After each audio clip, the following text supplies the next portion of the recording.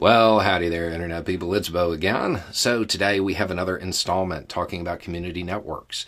This one is about shy community networks, or being in a community network when you're shy, or when you have some other reason that you don't want to have real-world interpersonal interaction. Okay? This is something that comes up way more than you might think. Prompted by this comment, my problem is that I'm not social enough and I shy away from making real-life connections. It's a common thing. The thing is, I encountered this in the first community network that I ever witnessed. In fact, it was so long ago, I didn't even know that's what it was called. I want to reiterate, this was a long time ago, so as I go through this story, just understand that this is what my friend's kid would refer to as the late 1900s. Yeah. My neighbor, she was the just stereotype of the activist social butterfly. She was plugged into everything on campus, everything that was going on in town. She knew everybody. And we hit it off for whatever reason. At this point in my life, I was not plugged into that scene at all. But we hung out a lot. And one day, I'm sitting in her apartment, as I had for the previous months, just hanging out. She is in her bedroom, and this woman walks in. And she walks right past me, doesn't acknowledge me, and opens the door to what I thought was a closet. It wasn't. It was her room. She had a roommate. The activist butterfly had this roommate that was very much somebody who kept to herself. So much so that after months, I didn't even know she existed. She was what we would call today a very online person. Okay? She was going to school for something to do with computers. I don't know. It was a long time ago.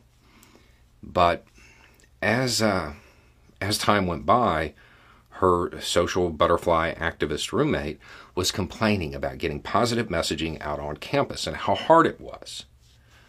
So she helped. She used the skills that she had to help. And then it grew.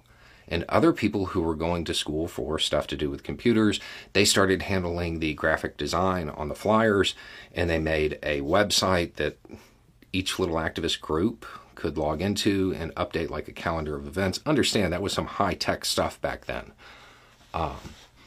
And they did this for months and months and months.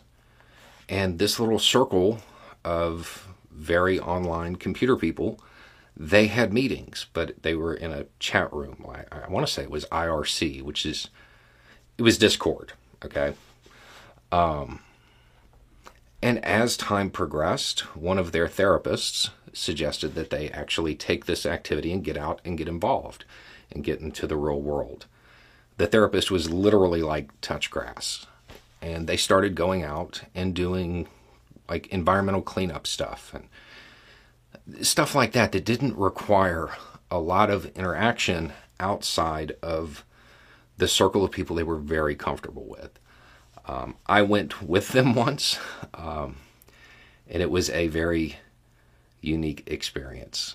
That they referred to each other by their screen names. Like it was unique, but it worked for them. And it goes to show that even if you are somebody who just does not want to deal with people, or you have a reason you can't deal with people, or whatever, all you need is that one person who you can kind of use as a liaison. And you can still be part of something or spawn your own. I mean, by the time this was over, that little circle of computer friends was basically the PR firm for every activist group in town. They made a positive change.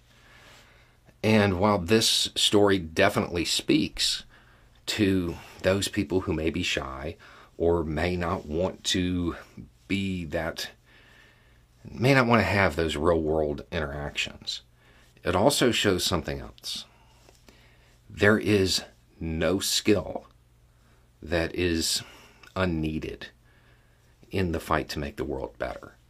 No matter what your skill set is, and it doesn't matter what your situation, there's some way that you can plug into a network and help. And if you're somebody who doesn't want to leave your house, you don't have to, unless the therapist tells you to. But one of the things you have to overcome when you're doing this is all of the reasons you have not to, because you're going to have tons. You're going to have stuff like this where it just doesn't suit your personality, or so you think. Or you're going to have scheduling conflicts. It's going to be hard to find the time. You're not going to like one person involved. There's always going to be a reason to quit. And you have to find a way to overcome it. Now, as far as their real-world activities, I have no idea how that wound up playing out, because that happened like 2 months before I moved. But there's always a need for you, for whatever it is that you're good at, whatever your skill set is, there's a need for it.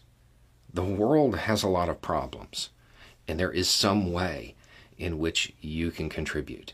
And there is plenty of accommodation for your personality type, your skill set, your personal preferences, all of that stuff. There's a way to help. You just have to find the right little cubby for you, the right group for you, the right way for you to help and to maintain who you are. Because you can't, as much as everybody wants to, you can't actually let that define you as a person. It has to be in addition to your normal activities. So, no matter how hard it may seem, or how challenging it might be in the beginning, there's a spot for you. And there are people waiting for you to fill that spot. Anyway, it's just a thought. Y'all have a good day.